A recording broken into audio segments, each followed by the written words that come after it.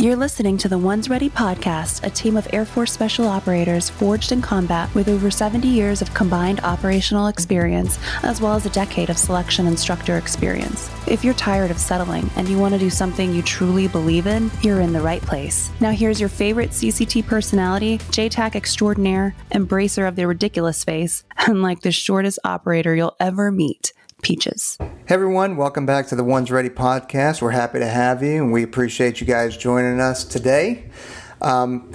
Before we get started, I want to hit on one of our sponsors, which would be Eberly Stock. If you guys haven't tried out some of their rucks and you're trying and training for the pipeline, then you may want to check them out if you have the resources to do so. If you do that, check out promo code OnesReady at eberlystock.com, and it'll get you guys a good discount. I rock the F1, I think it's the F1 mainframe, which is the external frame that goes around it. I believe all of you guys also grab that, right? Yeah, I got that same ruck. Awesome. Yeah. Replace another ruck. Super comfortable. Super comfortable. Legit, yeah. So if you guys are interested in doing that, use the promo code OnesReady and you'll be good to go. And you're supporting them, who is also supporting us, and we don't get any, kickbacks or any payment from that.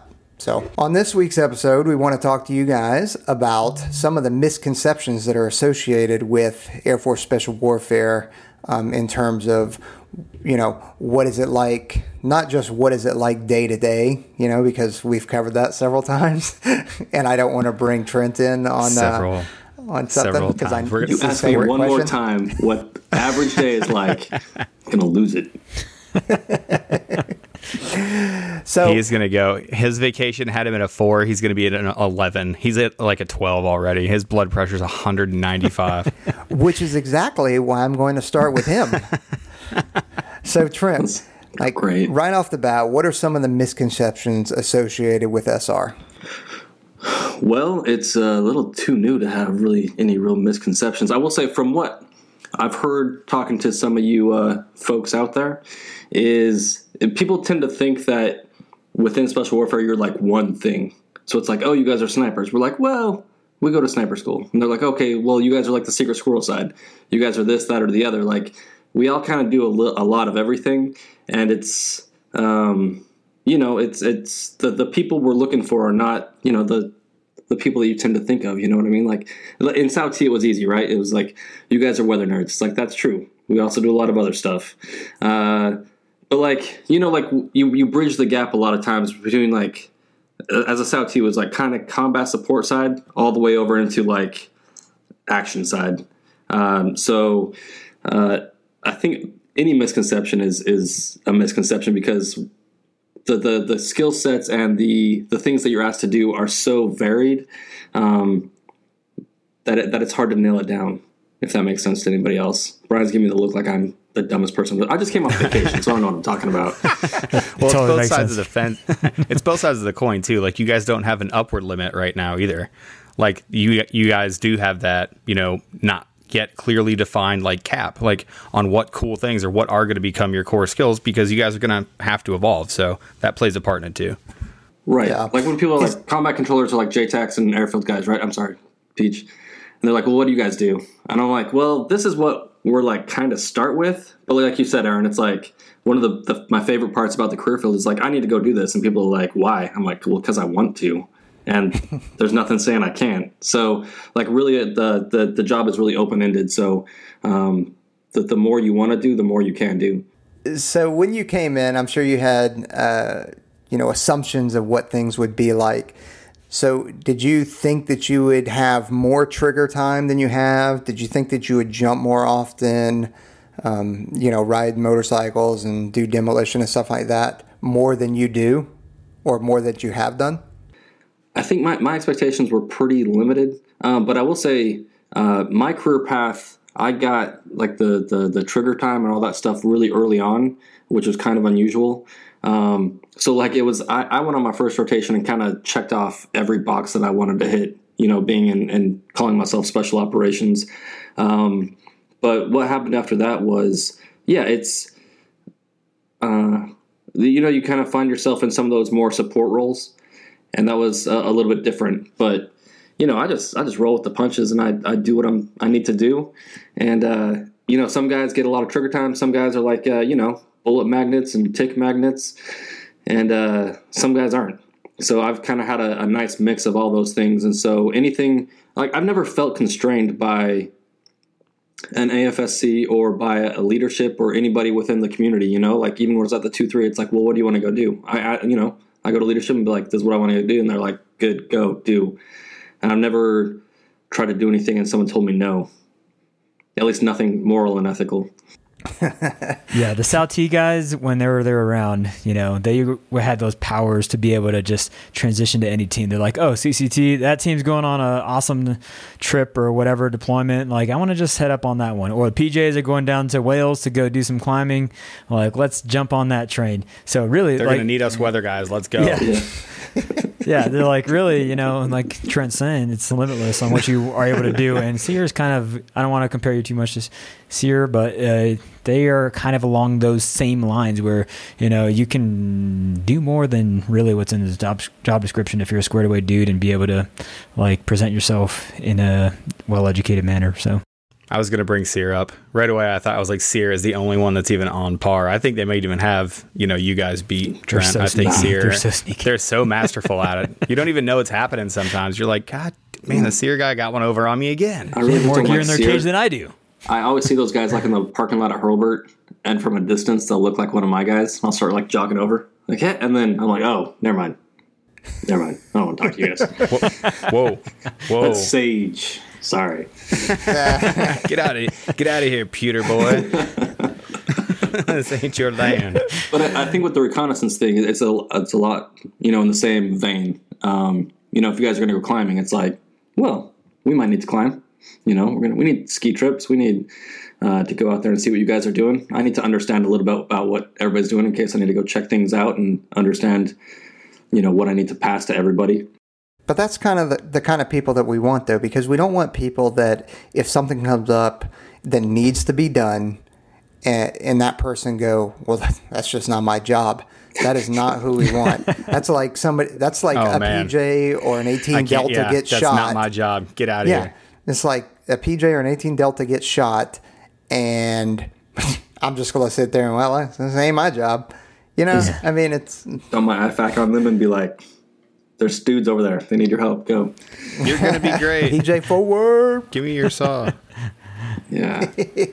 But I've had controllers doing nerdy type weather stuff, helping me set up sensors. And that's the good thing about SOF that I think people, it's hard to understand is if you're a PJ and you're out there and something needs to get done, I've never had a PJ be like, bro, no, I'm not going to do that DCT. Yeah, I'm not. I don't think so. I think the DCP, the dynamic cone penetrometer. I want to go on a ride cone because, penetrometer, boys. You know what it is. Yeah. Well, I just want to clarify that it's, if I remember right, 17.5 pounds. And a half pounds. Don't forget about that half pound. Yeah. Hey, it is an accurate machine, okay? Anyway, so this one for you, Trent, may be a little skewed just because of the current position that you're in, but do you have as much office time as you expected, or is it a lot more office time than you expected? Right now it's 100% office time. It's but yeah, I think getting into the career field early on, it's surprising how much work has to be done before the fun stuff happens. Like the first few years, not so much, but then you become a staff and a tech and start moving up the ranks and all this other stuff has to happen. But as long as you understand the processes and the reasoning behind it, and this stuff has to happen, you got to get the paperwork done so you guys can get your guys out there and train and get them everything that they need. It's not that big of a deal. I've never been like chained to a desk until, recently for long periods of time. Yeah. I understand and I feel the pain. Yeah, dude. So we're going to move on a little bit and go to Brian and Aaron about PJ. So what are some of the misconceptions about PJs that exist? I'd like to start with one that I know has been asked several times, and I get it a lot as well, is what is the difference between combat medics and PJs? Oh man, I think Brian and I are supposed to act like really, really mad and start having big opinions on this one, right?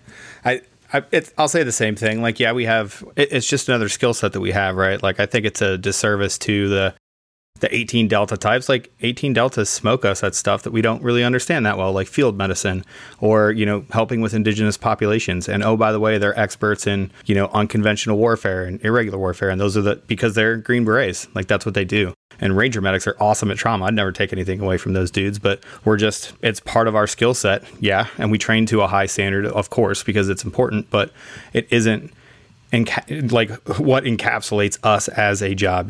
That's just part of the bag of tricks that we bring to the entire capability, that we have. So that's how I see it. Brian, I don't know how you feel about it. Yeah, I don't get super offended about any of these questions that people ask, but it is important to clarify. I really don't. Yeah. Combat medics are, for the most part, basic trained, so BMT, and then 68 whiskeys in the Army. Yeah, and additionally, they're most of the time assigned to one platform. When PJs are used in any platform, whether vehicle or just on foot type of thing, we're assigned to an aircraft for a different deployment, but not the entire time. We're not always on the 60. We're not always on whatever aircraft. It's whatever we have is what we're going to go into to use, and then worldwide technical rescue capabilities is the other thing that kind of sets us apart, with having the free fall capabilities, as well as like swift water, Arctic, all the other different kinds of rescues that we can do. So it's not only the medicine that we do. Obviously, I don't want to take anything away from the combat medics that are out there. They do awesome stuff and they're really great at their job, but it's just a different skill set. Again, it has to do with what special operations is as an entity, and we don't try to restrict ourselves to one type of platform, one type of way of doing things. It's always just how can we think through this process and how can we use our the tools that we have available to execute the mission the best. Yeah, I've always compared not as a comparison like in this sense, but whenever I'm trying to explain to people what the difference between an 18 Delta is and a PJ is, 18 Deltas are phenomenal at clinical type medicine. They're not necessarily going to be great at any kind of rescue, whereas you guys are phenomenal at triage, rescue, and recovering people. But I'm saying that from a controller's point of view. Yeah. And I was actually going through when I was going through PSQ doing my clinicals, the 18 Deltas were there doing the same stuff and expected to know the same stuff as most of the PAs do. So they do a lot of clinical medicine for sure. Yeah, they get it on. Yeah, it's for sure. Especially the clinical side of it. Like I said, indigenous populations and knowing crazy things and being able to do that in the field is pretty impressive. The stuff that they go through. So yeah, it's awesome. If you look at the names, combat medic and para rescue, you mean you can figure out the difference between the two? Dude, you're like way too far into it. Yeah. don't start bringing logic, or this is just going to be like what questions make us the most upset all the time, and that's how this one's going to go. I like this game. So what's another misconception from you guys, Brian?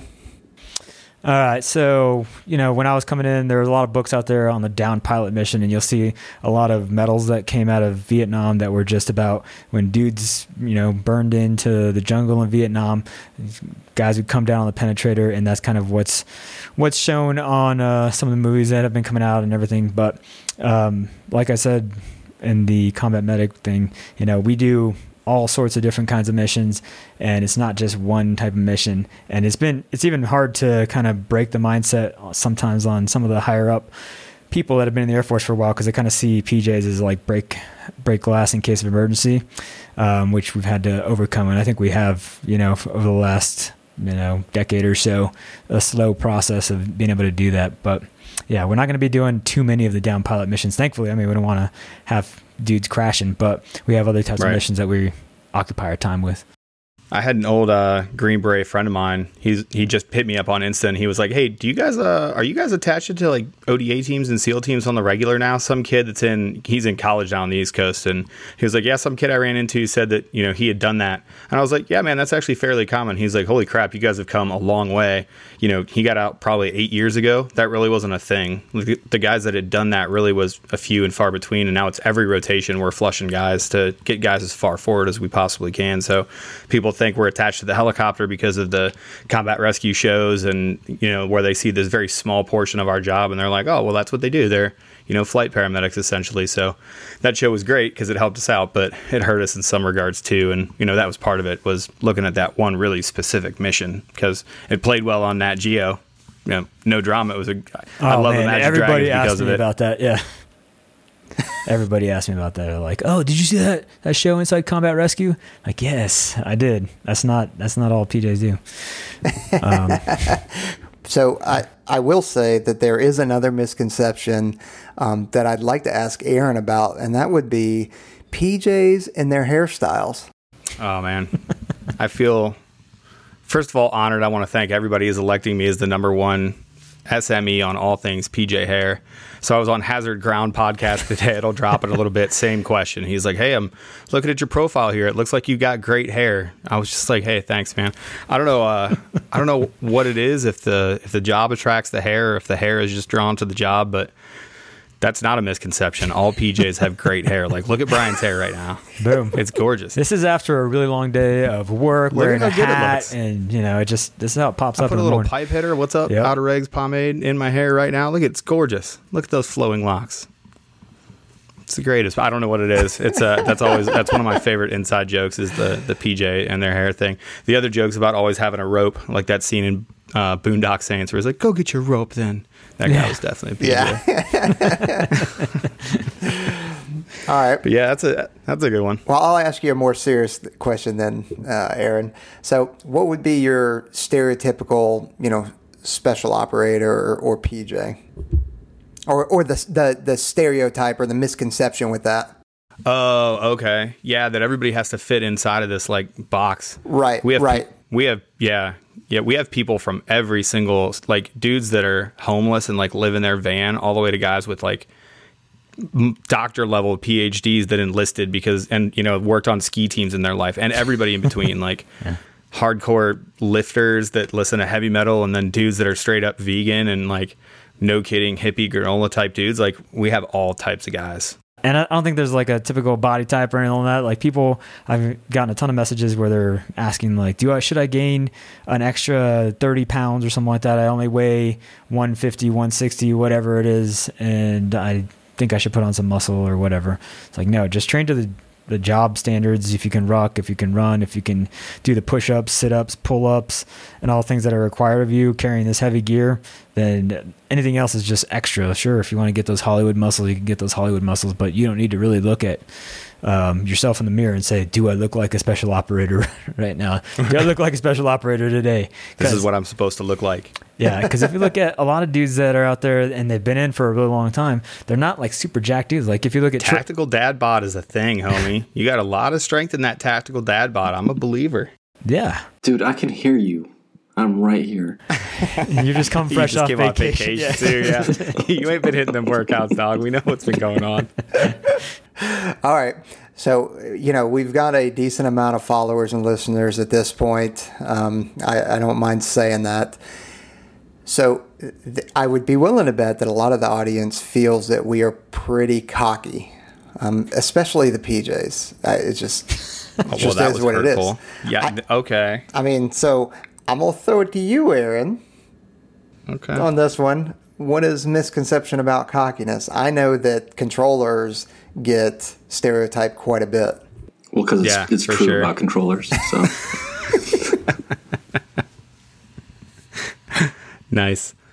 Yeah. Well, I mean, if you call somebody a horse once, punch that guy in the nose. But if you get called a horse twice, you might be a horse, right? So, I mean, that perception is out there. I think when you walk on that line, like, we do impossible things. Like, think about assessment and selection. That's the hardest thing that people have done up until then.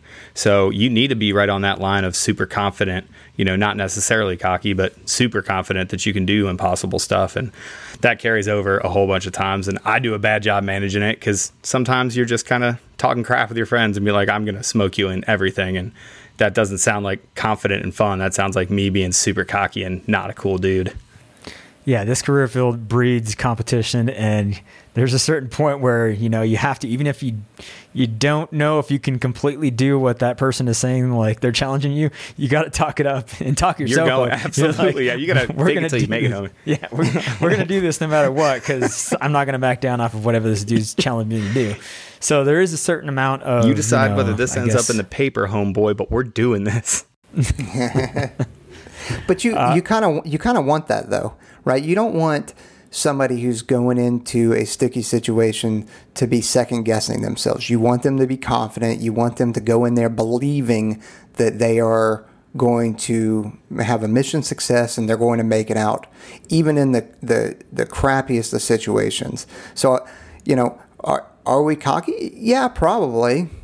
But I would say that most of us are not necessarily, a-holes, but I've been proven wrong before too.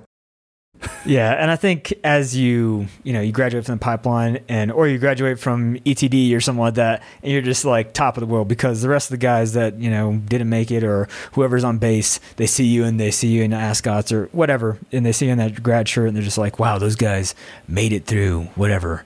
And that's an American hero right there. And then you feel like, wow, I really did something important. But really, you just graduated from kindergarten. That's how we always kind of equated INDOC/selection to. It's you getting into the door into real school so you can actually do a real job. Now the real training begins. So, it feels great, not to diminish those guys that are graduating or anything, but just put it in perspective. You haven't done anything yet, and now you're really beginning to learn all the stuff that you really need to do. So whenever you first kind of graduate, you have that chip on your shoulder, and then you still start to learn, and you be around other PJs that have been in for a while, and you're like, man, I don't know anything at all. So you really begin to learn that self and just learn a little bit of humility whenever you go out onto the teams. And I think, there's a place and time for you to be humble, and a place for you to step up and say, hey, I got this. And that's kind of, I wrote down a couple other things here, but it kind of gets into the way that the Air Force perceives pararescue, and really any ASW job is those guys, if something happens, they're not going to feel like they're scared to talk. They're not going to feel like they're scared to act. They're not going to feel afraid to, do what they have to do. They look to those people for answers, and they look to them to be calm whenever there's a situation when, everyone else is kind of freaking out. So you got to have a little bit of confidence, cockiness kind of mixed in there a little bit. And sometimes it's, all fake. Sometimes it's real. But a lot of times you're just kind of like, on the inside, you're going 100 miles a minute, and then on the outside, you're just trying to stay calm and talk to people. I hope this works. Yeah. Holy cow. I just told them to do that. Yeah. Let's try this thing out, I don't know, but I keep ringing back to Trey last week, or, the week before, when we were talking to Trey Free, and he was talking about those 5 attributes they look for. I think you're allowed to be confident. You're allowed to ride that line as long as it doesn't affect your interpersonal communications. As long as you can communicate that to your team appropriately, and they know you're there for the good of the team and for the right reasons. I think that's pretty okay. I actually like seeing that in people at assessment and selection. Rock on. I think sometimes people perceive some cockiness when really all it is like when you're having a conversation about like the PASS test or the PT test that we have to take, you say, yeah, you run 3 miles and you have to do it in this amount of time. And they're like, that's really hard. And you're not trying to be cocky. You're like, nah, that's easy. The things that you start to perceive as easy and normal in the community, in normal conversations, may come across as, this guy is really full of himself. And when all you've done is reset the standard for your own personal expectations of yourself. Yeah, that's actually really true.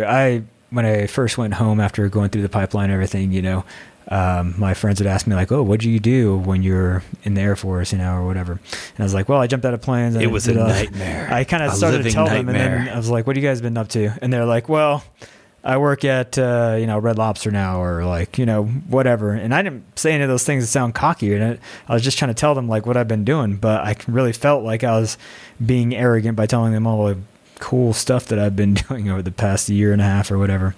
So yeah, I guess it does kind of come across like that. So this next one is not AFSC specific, but it's something that I think we should probably cover. And Brian, you brought it up prior to us starting the recording, but I would say candidates and operators that have already graduated on the teams expecting to have the right answer immediately. So I think everybody thinks that they've got to have, if they're asked a question or presented with a problem, that they need to have a response and it be correct immediately, when that is not the case whatsoever. Yeah, and I think one of the important things about this is whenever something happens that's like that, if there's chaos, that requires a lot of problem solving, time goes by a little bit slower for us and we have time to think, because, when we were going through selection in NDOC, what we did was we took our mad minute and we stopped, thought about it for a second, and then continued to go. We don't have instantaneous answers all the time to everything, unless we constantly train. Like, there's a bleed, all right, we have instant answers.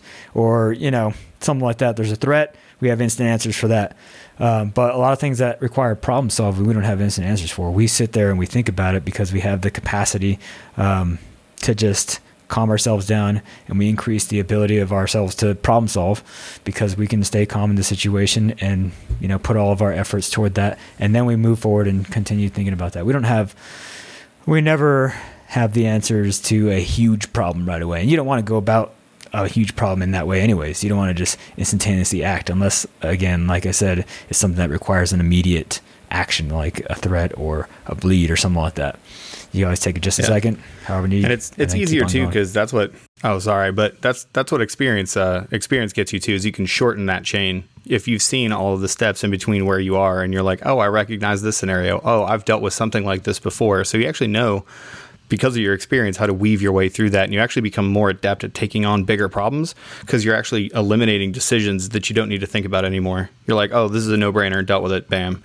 And that's where experience pays off in that decision making as well. Well, it is, in reality, it is okay to have an 80% solution and be 80% correct and impress on, because being 80% correct and 20% wrong is better than no decision at all. The hesitation, not only is that a detriment on your leadership and your followership qualities, but you run the risk of really hurting somebody or yourself, if you start hesitating.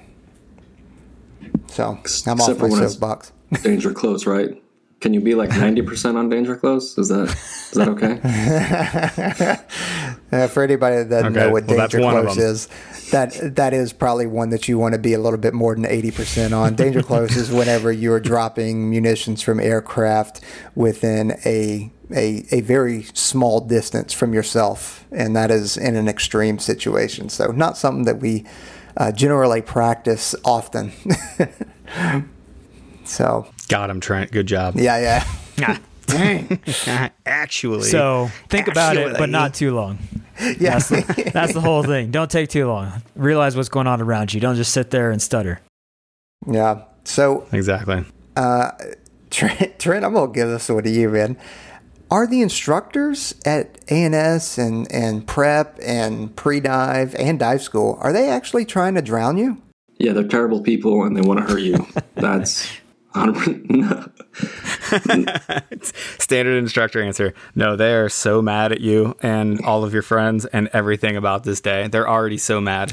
They showed up to the event mad. They don't even know why sometimes. They're just mad. You already have half a dozen tick marks showing up. Yeah, no, it's... Understand that the instructors are working off curriculum, and they are supposed to get you from point A to point B. And they have a tool set to get you there, and noise and feigned anger. And sometimes the anger is real, or it's more like frustration, especially if you've been an instructor for a while. You see the same thing over and over and over again. But no, like, those guys don't care. They're not trying to hurt you. They care about you more than, you'll probably ever realize, especially if you graduate. Brian, when you were an instructor, did you care? I really didn't care about it. No. Perfect.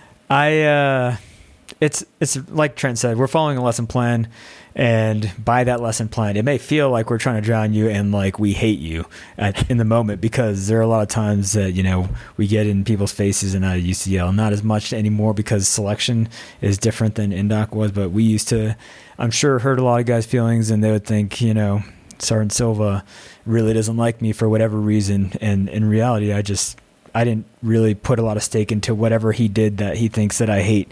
But I'm running the lesson plans, and by this time, people should be jumping in the water. They should be done with their underwater. So I'm going to say go. And then if they don't go, you know, it's up to them whether or not they want to drown themselves or, you know, drown themselves. Drown themselves. Yeah. I mean, if you guys want to go drown yourself, fine. I mean, I'll approve it. I recommend you just do the correct strokes, and with the allotted time, as I give it to you, I'll give you a warning, kind of. So. Well, I bet you were interesting as an instructor, because you've got that just like you just did. You're just supposed to do exactly what I told you to do. Just flex the tone up real quick, yeah, like walking. I mean, he would just What's make that, it real happen. Deep tone of voice? Yeah. Well, one of the misconceptions, I think, is that the instructors are going to smoke you no matter what, when 90-something% of the time, if you came out that day and did exactly what they told you to do. That's my dream. That was my dream as an instructor. All right. So I'm going to ask this question to both you and Brian, or Aaron and Brian, but I'm going to give it to Brian first, because you guys come at this question from a different perspective. And the question is pararescue and being deployed as a pararescueman, is it exactly what you thought it would be? And, you know, Brian, you came in as a new recruit, and then Aaron, you actually had some, you know, Air Force experience, and probably, I would bet to say, a better idea of what PJs do deployed and home station. But Brian, I want to throw it over to you first and see if what you had thought is pretty accurate. I did not think that it didn't end up planning out like I thought it was going to be, because, you know, the only thing I really had as far as exposure to the career field before joining was one of the books called That Others May Live by Jack Brim. And he was a guy that was in Iceland, PJ, and he kind of recounted some of the stories that were going on around that time. And, you know, there wasn't a ton of combat missions that were going on. There wasn't a lot of missions outside of basically the water stuff, like the Rams jumps, the submarine type of lockout things that they were doing back then, and then civilian rescues. So I kind of thought that it was going to be like that. And obviously after 9/11 happened and we started actually going into war, things changed a lot, and the types of missions that we were doing. And again, you guys can listen back to the other episode where I was talking about, I really didn't know exactly what the career field did. I just knew people were going to get rescued by me, and I'm going to have some skill sets to do that. So, you know, the amount of capabilities that we carried, and I didn't know about, like being able to shoot any gun that's out there, and then, you know, have the ability to free fall into all the combat situations, use rotary and fixed wing aircraft in different areas around the entire world. Like, I just didn't know that capability, and I didn't know the depth of what a PJ was really allowed to do, and I just thought it was kind of more rescue type of stuff when I joined. So pleasantly surprised by, you know, the amount of stuff that we were able to do. Sometimes the ops tempo was a lot lower than I really wanted it to be on certain deployments. I'm not going to lie on that, but then there are other ones where, you know, it picked up a lot. So yeah, it's a double-edged sword. Too many ops, not enough ops. And I kind of, a little bit different for me is I had a little bit of an idea of what PJs did and had close friends that had gotten through the pipeline and I still kept in touch with. So I had a good idea of what to expect, but pleasantly I was completely surprised by it. And I've gotten to do a good diverse group of things, from, you know, covering the NATO air policing mission and being up in Iceland for a little while, to seeing Iraq, Afghanistan, Africa, and I still get to be on the teams. It's great. I weaseled myself into this position now to avoid that desk job. So for me, it's, you know, a lot more than I expected. There's always some things like, man, CSAR, just as the shirt says, might be come sit and relax, just like Brian is saying. Like, you might not get a call for a long time. And there's only so much working out and playing Xbox you can do, like, and so much training you can do. Like, I get it. It takes a special kind of person to get through that. So I think that's probably from my optic. Okay. Well, that's good. It's interesting how different they are. And, you know, reading a lot of the the posts on Reddit, on the pararescue subreddit, a lot of the stuff that we get on Instagram, I think there's an idea that, every week, every day does change. 1 week you're shooting, 1 week you're jumping, the next you're diving, and so on. But there's also a week or two in between that where it's appointments, it's medical, it's unfortunately the reality of the Air Force and the military now is that a lot of the computer-based training is a reality and you can't really get away from it. So everybody's got to know how to use a fire extinguisher or not give their ID to whatever her name is on the information assurance. Karen's trying to steal you on the information assurance, and no, I don't want your mixtape, Charles. Yeah. Now go back to your desk. So yes, there are admin days. There are days where, or weeks that, hey, we're not shooting, we're not jumping, we're not, it could be relatively boring. And as much as we hate it, like it's probably good for us to give us a chance to throttle back and not relax, but sit back and not go, race car in the red for too long. That's just my opinion, though.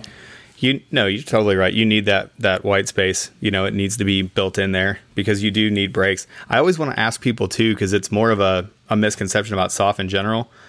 For everybody out there, how many nights do you think the dudes go out on target? You guys are asking us like, do you guys kick doors every night? Like, bro, the pros are going out like, I don't know, not as much as you think. Like, they're not hitting 5 NAIs a night, guys. So I always think, like, what do you think the normal ops tempo is? Like, I think that's part of it. Well, not nowadays. Before, I mean, right. that was now. That was legitimate. There were several times that we hit 4. It was crazy. Got it. Speaking of combat control, right? Can we hop on the combat control train now, Jared? And misconceptions. Sure. I want to talk about how cocky you guys are. Oh, I thought we were going to cover how short all of them are. No, it's the tattoos that we all want to know about. That's the real thing. PJ's got the hair, CCT got the tattoos. How many you got? 4. Yeah, I got 4. That's the minimum. That's it. That's the minimum required for CCT. That's the minimum required is 4 tattoos. Is that like a complete body part? The ex-girlfriend rule where you multiply by 3 so you actually have 12? Yeah, the misconception that we all have complete sleeves and body tattoos and we only marry strippers. Hey. Is that a thing? Is that out there? First, I've heard of it, but I'm in. I want to hear this theory. Well, I can't speak for me, but I have known some guys that have gone down that route. Probably didn't work out for them, but whatever. Yeah, it exists for a reason. That misconception, I guess. Yeah, get it? The biggest one. Oh, Trent, that joke was funnier than anybody gave you credit for. Good job, bud. I'm glad you're back. Okay, I'm gonna bring it back real quick. I'm sorry. So one of the biggest misconceptions that are out there, and that is it really is an education piece, is that you hear the Joint Terminal Attack Controller or JTAC used no matter what. Like, hey, a team needs a JTAC, or who's the JTAC on the ground? Well, I'm pretty sure I've said it before, but if not, the JTAC skill set is a qualification. It is not a job. Now, there's a couple of career fields within the Air Force that can be allowed to be Joint Terminal Attack Control qualified. So you've got and I'm doing this, off the top of my head, so maybe I get it wrong, maybe I don't, but you got your combat controllers, you got your TACPs, you got your special tactics officers, and then you have your TACPOs. I believe those are the only 4 career fields within the Air Force that are allowed to be JTAC qualified. So when teams or when people are talking about a JTAC, they have to know what they're asking for, because if you get a controller, yeah, he may be JTAC qualified, but he's going to be also have the airfield capability. If and he's going to be jump and dive and all that kind of stuff. If you go with the TACPs, they're probably going to be JTAC qualified as well, but they are so ingrained with the Army, and so they know the Army really, really well. And you want to start talking about tanks, like when we had Roomba on here, dude, that just blows my mind, the way that they move, shoot, move, and communicate with that was big brain time. Dude, I had no idea. Yeah. I was like, I'm moving tank target, and you're writing formulas up on the fly. That was mind blowing to me. I still remember that. But I mean, dude, the TACPs, when it comes to close air support, they are really, really good, especially when you start talking about the major combat operations, dealing with those tanks and those large forces on the ground. Whereas, us, hey, I'm good whenever I've got, 30 to 60 dudes on the ground with me and we're moving fast. So procedurally, I'm correct, but there are probably steps in there that I am not taking because I don't have time to, because we're moving so fast. So that's the JTAC piece that I wanted to cover. I definitely wanted to make sure that I got that out there. Is the job exactly how I thought? It's hard for me to remember, 45 years ago when I came in. I like how you only went 45. Yeah. You're like, this is enough to satiate them that I made the joke, but not too much where you're really giving it to yourself. You didn't say 60 years ago either. All you know why? Because you're like, 45 is enough for these a-holes. Yeah, that's enough time. Yeah. But, man, I don't know. I don't know if it's the same or if it's different. But I do know a funny thing is that, the first time I deployed, I had in my mind that, okay, we're deploying to the desert, because at the time I'd never been to the desert. I grew up in the Southeast, so the desert to me was sand dunes. So I was like, wait a minute, we're going to land aircraft out in sand dunes and just set up tents, and that's where we're living for however long. And I never voiced that opinion, but I just sitting here going like, I don't know how this is going to work out. Watch the Aladdin to brush up. Yeah. Probably for the best that you kept that one yourself. So that was my deployment misconception. Truth. I think we all had a bit of that, though. I mean, I can speak from being on alert and just, seeing the hours tick by sometimes, be like, man, I'm glad that there's nothing, but still, there's still nothing, So you're like, I wonder what the pace is supposed to feel like, Yeah, and in reality, I've been lucky, and I know that. I've been operational pretty much the whole time, with the exception of the weapons school. But even then, I deployed out of there. So it's I've been extremely fortunate with good assignments and good opportunities. It is absolutely right place, right time. Now, you do have the guys like Trent mentioned that are, they're action magnets, and no matter where they go, whether they're deployed or not, they are seeing something, and just, and then here you are picking up scraps sometimes. What do you think? Thai Cave Rescue podcast. Yeah. We're throwing back to a lot of references here. So I got one for you also, Peach. So what do you think about, the standard line that we're given from a recruiter is, well, if you want to kill people, go CCT. If you want to save people, go PJ. What did you say? What would you say to them? All right. Great question. First of all, great question. Well, PJs are combatants. So they carry weapons, and they're well-trained in shooting, just like controllers and SR and SEALs and ODAs, stuff like that. So, we train and shoot as much as everybody else. Same with the Js. So, I mean, if you want to really simplify it, okay, sure. But, PJs also kill people. I mean, that's just the reality of it. And I tell you what, you put me on some kind of medical situation, maybe I kill somebody. So he's talking about the patient, guys. Yeah, that's a pretty good one. You gotta. I missed the part where the recruiter goes, and if you want to just creepily watch people, go SR. Boy, do I have the career field for you. Do you have a foot thing? I heard all those dudes have a foot. Hey, you in the window, all come down here. I just want to talk to you. You got a future. You have a bright future. Come with me. How long have you been out there? 2 hours? I didn't notice you till like 10 minutes ago. You're in.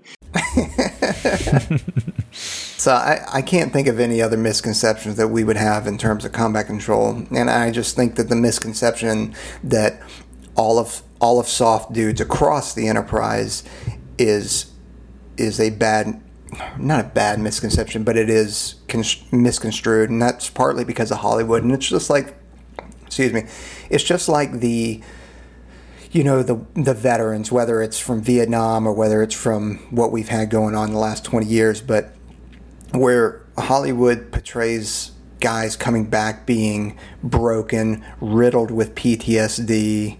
Does that stuff exist? Of course it does. Yeah, absolutely. Sure. Of course. But at the same time, it doesn't mean that every single person that has PTSD is a threat or is a broken person that is stuck on opiates and drinking their life away. There are those people, and I'm not saying they're not, because we know some, but Hollywood makes it out that, and almost to make you, or it has almost made me feel like you guys are trying to make me think that I should be broken.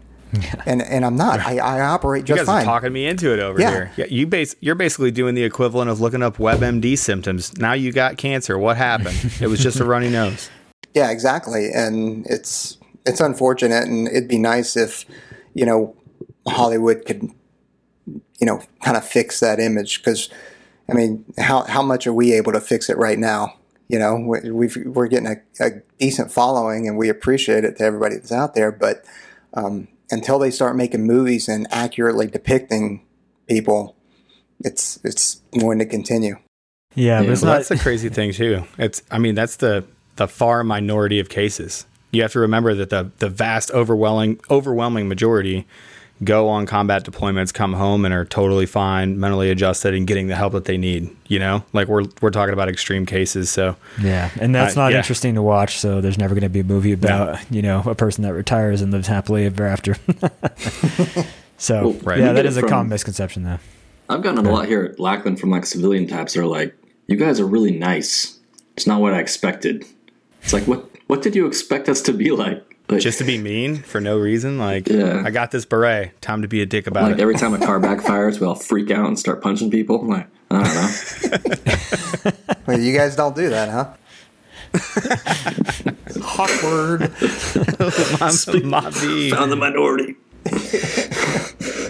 I picked up a whole bouquet of oopsie daisies. What else you guys got in terms of misconceptions that I can just bloviate on? Is bloviate going to be your chief word? I'm going to focus on haircuts and uniforms. That's definitely my jam. You're ready. I'm trying to think about, in general, because we do get a lot of generalized questions, like the misconception that the career fields are so different. I did, thinking my way through that one. We are sort of tribal. You guys know all SEER guys they're basically all SEER guys. You can pick them out of a room, right? Be like, I bet you're a SEER guy. When we all do it, PJ is the same thing. Why do you guys think that is? Why do you think? Because you can tell across the board. We've all met Rangers that were like, that dude is 100% a Ranger. That is what that guy is down to his DNA, But how can we tell? How can we pick them out of a room? It's easy. Okay. Controllers have trucker hats, lippers, tats, and they're angry, aggressively angry at you. Jades are like, "Hey, bro. Hey, man. Nah, you can't come train with us, but cool." Well, controllers get angry for the littlest reason, though. It's the smallest things just set them off, and you're like, dude, chill out. And obviously that's coming from PJ, because I said chill out. CCT for the most part wouldn't be super chill, and then a lot of them get super hyped up, especially if you ever hear some of them on the microphone the first couple of times that they come on, and you listen to recordings. We used to listen to them in some of the briefs that we did from guys that were deployed, and it's just those guys over there, just spitting out these freaking call for fires, and it was just holy cow, dude. Well, and it was the same way in person. It was the same way in person. There is no place like getting drug at a staff meeting during an intel update because of your radio voice. How savage. And it happens. I've been there. You're just oh, what up with that one there, big guy? And he's just ashamed. By the way, he was fighting for his life on the radio.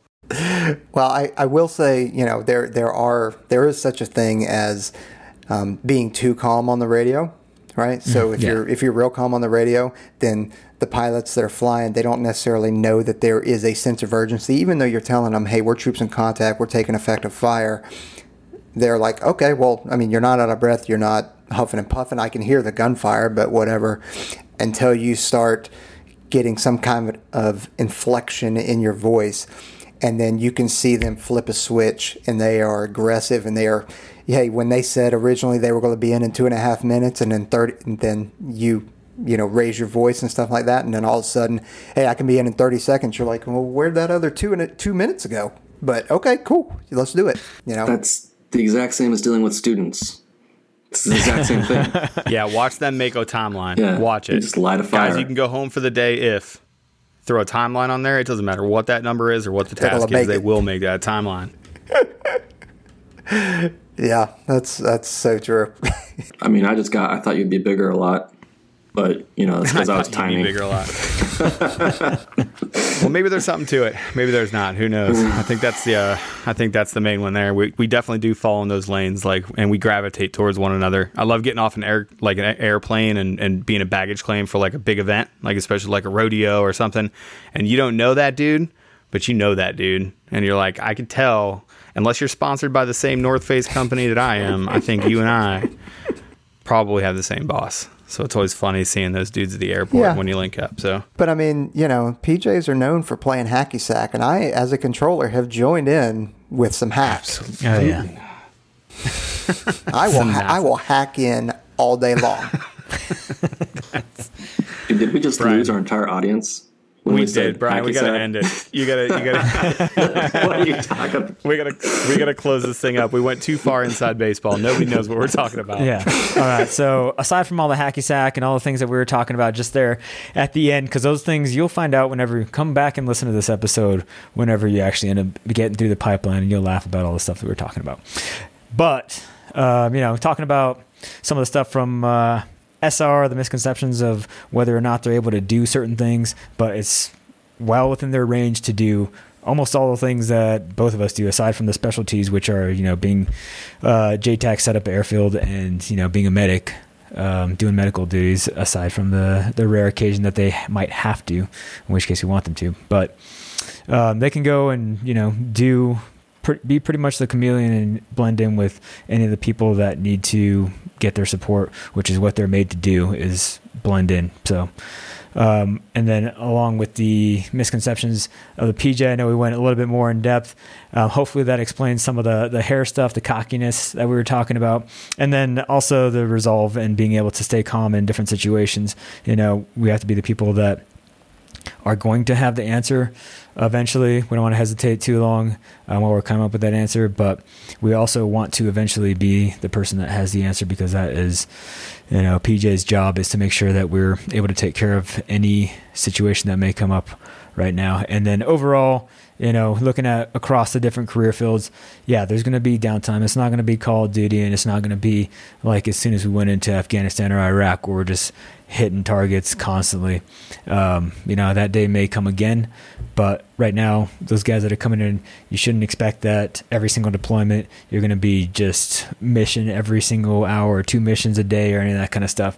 It's going to be a steady stream. And then, like Aaron said, sometimes on CSAR, and that's also, a running joke just for you guys that aren't in the community, the CSAR thing, sometimes you're just sitting around, boom, right there, and you're just waiting for something to happen. And that's also part of the job is, we don't want people to get hurt, but we're there in case anything does happen. And then, Peaches, we found out how many tattoos you probably have. I don't know if you're hiding any from us. Next time we'll talk about where they are. But some of the other stuff, like Peach was talking about, is the JTAC thing and how they're actually utilized versus, TAC-Ps and those other career fields that are also considered JTACs.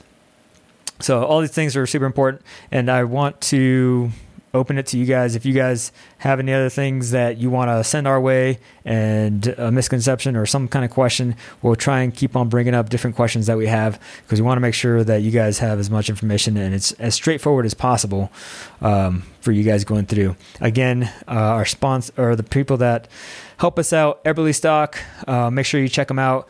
Use One's Ready. We're not getting any money from them at all, but they have great products, and we want to support people that are veterans and support the military community and support One's Ready specifically. And also, I want to say thank you to Balls 4. They just graduated pre-dive about a month ago, and they gave me this shirt. Nice. So it's pretty sweet. Oh, hey. Yeah. Yeah, I've got some new workout threads. What's up, T-shirt? Look at that swag. So, yeah, and we got some more shirts going to be coming out real soon. You guys check out the onesready.com. We have a couple more of the gray men that are left right now. All the Earn Each Breath flags were gone real soon. So we'll keep an eye out for the next time we drop some of those. And as always, we're here for you guys. So if you have any questions at any time, just hit us up on Instagram at One's Ready or at info@One's Ready. You can email us there and we'll answer your questions as soon as we get a couple days. Peach actually answers most of them. I'll just give him credit on that one.